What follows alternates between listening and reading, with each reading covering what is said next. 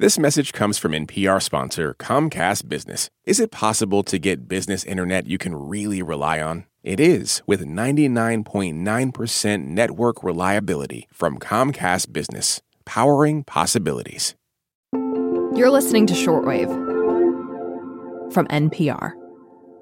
Dr. Tanisha Williams has always loved plants, a love nurtured by her great-grandmother. We had these African violets all over the home, and I used to love to touch them because they have those fuzzy leaves. And she would just keep all of these plants alive. We would go to farms and pick our own vegetables and foods like that. So she really instilled that really early love for plants. She was just molding me to love plants in her own way. Even so, Tanisha had no idea she might have a future in botany. In fact, she didn't even know botany was a thing. That all changed her sophomore year of college when she took a study abroad class. And we stayed in the Amazonian rainforest, and it blew my mind. I was like, oh my gosh, this is magnificent. The mahogany trees, it was fascinating. The animals, the plants there, it just really opened my mind. And so that's when I started to think about botany and ecology in this line of work. Now, Tanisha's a plant ecologist and botanist at Bucknell University and founder of Black Botanist Week, an online campaign to promote and create a safe place for Black people who love plants. For the past few years, Tanisha's been part of a research team studying a mysterious plant in the Australian outback. So this plant is low-growing, kind of sprawling across the ground, these nice kind of green leaves, but it has prickles all over and these really nice kind of light purple to dark purple flowers. Those prickles Tanisha described, the ones growing all over the plant, turned out to be a key detail in figuring out just what this plant is, a never-before-described species of Australian bush tomato. When they're first developing, they look kind of greenish, like a green tomato. They're about the size of like a cherry tomato, so they're not really huge. And then they turn like this yellowish color. Have you tasted one? I have not actually tasted the species, but I hear that this one is not, it's a little bitter, it's a little sour, so it's not a species that you would want to eat. Okay. But there are plenty in Solanums in the genus that are very yummy and tasty. This particular species is called Solanum scalarium, and Tanisha and her colleagues' research was published in December 2022 in the journal Phytokeys. Ever in your life, did you imagine you'd be part of studying and naming a plant species that's never been scientifically described before? Not at all. I had heard of folks doing this. I just never thought I would be a part of a group that would describe a new to Western science species. And I'm just blown away. It's been a fabulous collaboration between students and postdocs and professors and Australian scientists. It's been really nice to see how you could do such collaborative work. Today on the show, the journey to find and name the Solanum scalarium, the Australian bush tomato hiding in plain sight. I'm Regina Barber. You're listening to Shortwave, the daily science podcast from NPR.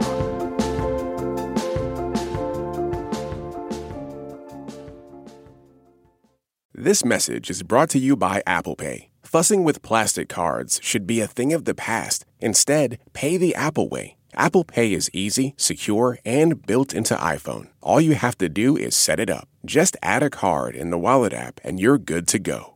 Support for this podcast and the following message come from Integrative Therapeutics, with vitamins and supplements previously available only through practitioners, including Cortisol Manager. Unlock your best self with clinician-curated supplements from Integrative Therapeutics, now on Amazon. The journey to the Solanum scalarium's big publish day begins back in 2019, before Tanisha even made her way to Bucknell University. A team of scientists were on a field expedition in the Northern Territory of Australia. The landscape is rugged, rocky, and dry. And they were walking along this trail in the Judborough Gregory National Park. Biologist Chris Martin looked down. Right beside the trail, he saw a plant that kind of looked familiar, a solanum, or bush tomato. a genus he's been studying for over 20 years. And so he's like, oh, okay, like this is a Solanum, like let's just check it out. And as he was checking it out, he was like, this looks a little different. It was the stems that caught his attention. There was something unique about them, something he couldn't quite place. So they had their collecting permits. They were with an Australian collaborator. And so they made collections, took pictures. And at that time, the plant had fruit on it. Which is lucky because the fruit contains seeds. And those seeds would allow the researchers to grow the plant back in their own greenhouses. That's how they started. It really was just looking around the landscape and kind of seeing, like, what do we know and what don't we know? So the biologist Chris Martin brought the plant specimens back to a greenhouse in rural Pennsylvania. And that's when Tanisha got involved as a postdoctoral fellow at Bucknell University. So tell me about that growing process. Tell me what that was like. Yeah, we have a really good deal here at Bucknell University. We grow a lot of Solanums and a lot of rare Solanums, a lot of Solanums that people send us seeds and say, like, I'm not sure what this is. I know it's a Solanum, but can you tell me what species this is? So I, as a postdoc, and Dr. Martin and our undergraduate students, we go in, we water, we measure, we check on the plants. By then, the pandemic had arrived. It was early days. Many people weren't leaving their homes, but each day Tanisha would go to the greenhouse and care for the seeds that Chris carried all the way back from the Australian outback. We use something called integrative pest management, also known as IPM. So we're putting out like good bugs to fight like aphids and whiteflies, those common things that you have. So we're in the greenhouse every single day, checking in on these plants, and I love it. I love it. Something that really helped me out in the pandemic. Like I knew what day it was because I was an essential staff because I had to keep these plants alive. Oh, I love that. Okay, so now you're growing these plants. Tell us what it takes to identify that plant as never being scientifically described before. Like, what is the process for that? So once we take the measurements, we're going to compare those measurements. So we're counting prickles on the leaves, prickles on the stem, and we know with known species, there's a range. Like Diocum has this many prickles on the stem, and Scalarium doesn't fit within Diocum and the other species. And so there's no other species that have these prickles on the male stem that's holding up the flower. And so that's how we're classifying it as something different. The next step that we took is we have collaborators throughout Australia, and we have some folks that are also describing new species. And so we're trying to be very cognizant of what we're doing here. So we haven't found any documentation of or been able to talk to any folks that we know that are within the Aboriginal community that know about this plant, but we know Aboriginal folks are in the landscape. So that's why we also give the common name to this plant is called Garrawanwan bush tomato.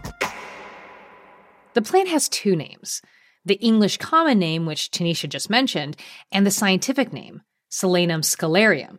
So we came up with the name Solanum scalarium and giving nod to three reasons. The first reason is the male rachis, that male stem that holds the flower, is prickled, and scalarium actually is the Latin word for staircase, and so we're giving a nod to that.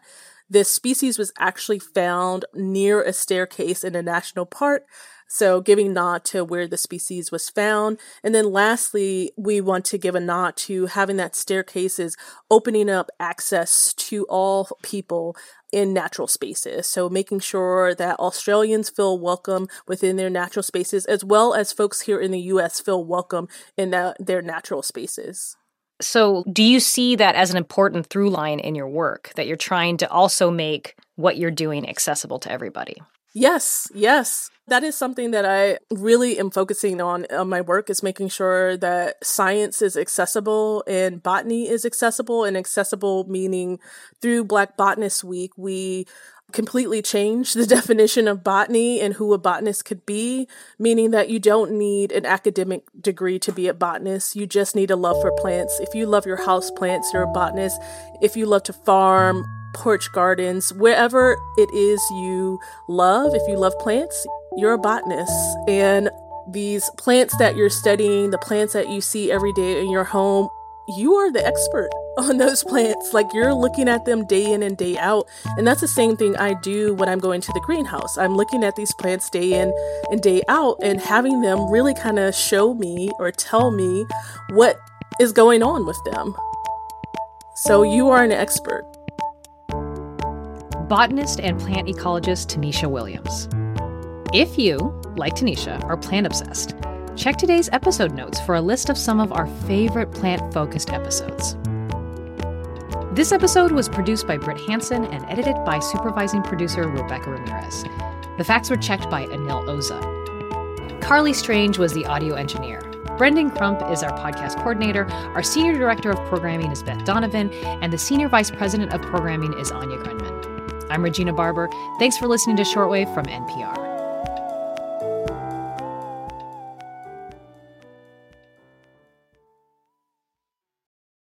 This message comes from EarthX. This April, the EarthX 2024 Congress of Conferences is the sustainability summit you won't want to miss. 5 days of conferences covering the built environment, the natural environment, e-capital, oceans, and conservation. EarthX brings together business executives, nonprofits, and educators to engage in powerful conversations about energy, tech, media, and beyond for one important mission: protecting the planet. Please join them and register at earthx.org.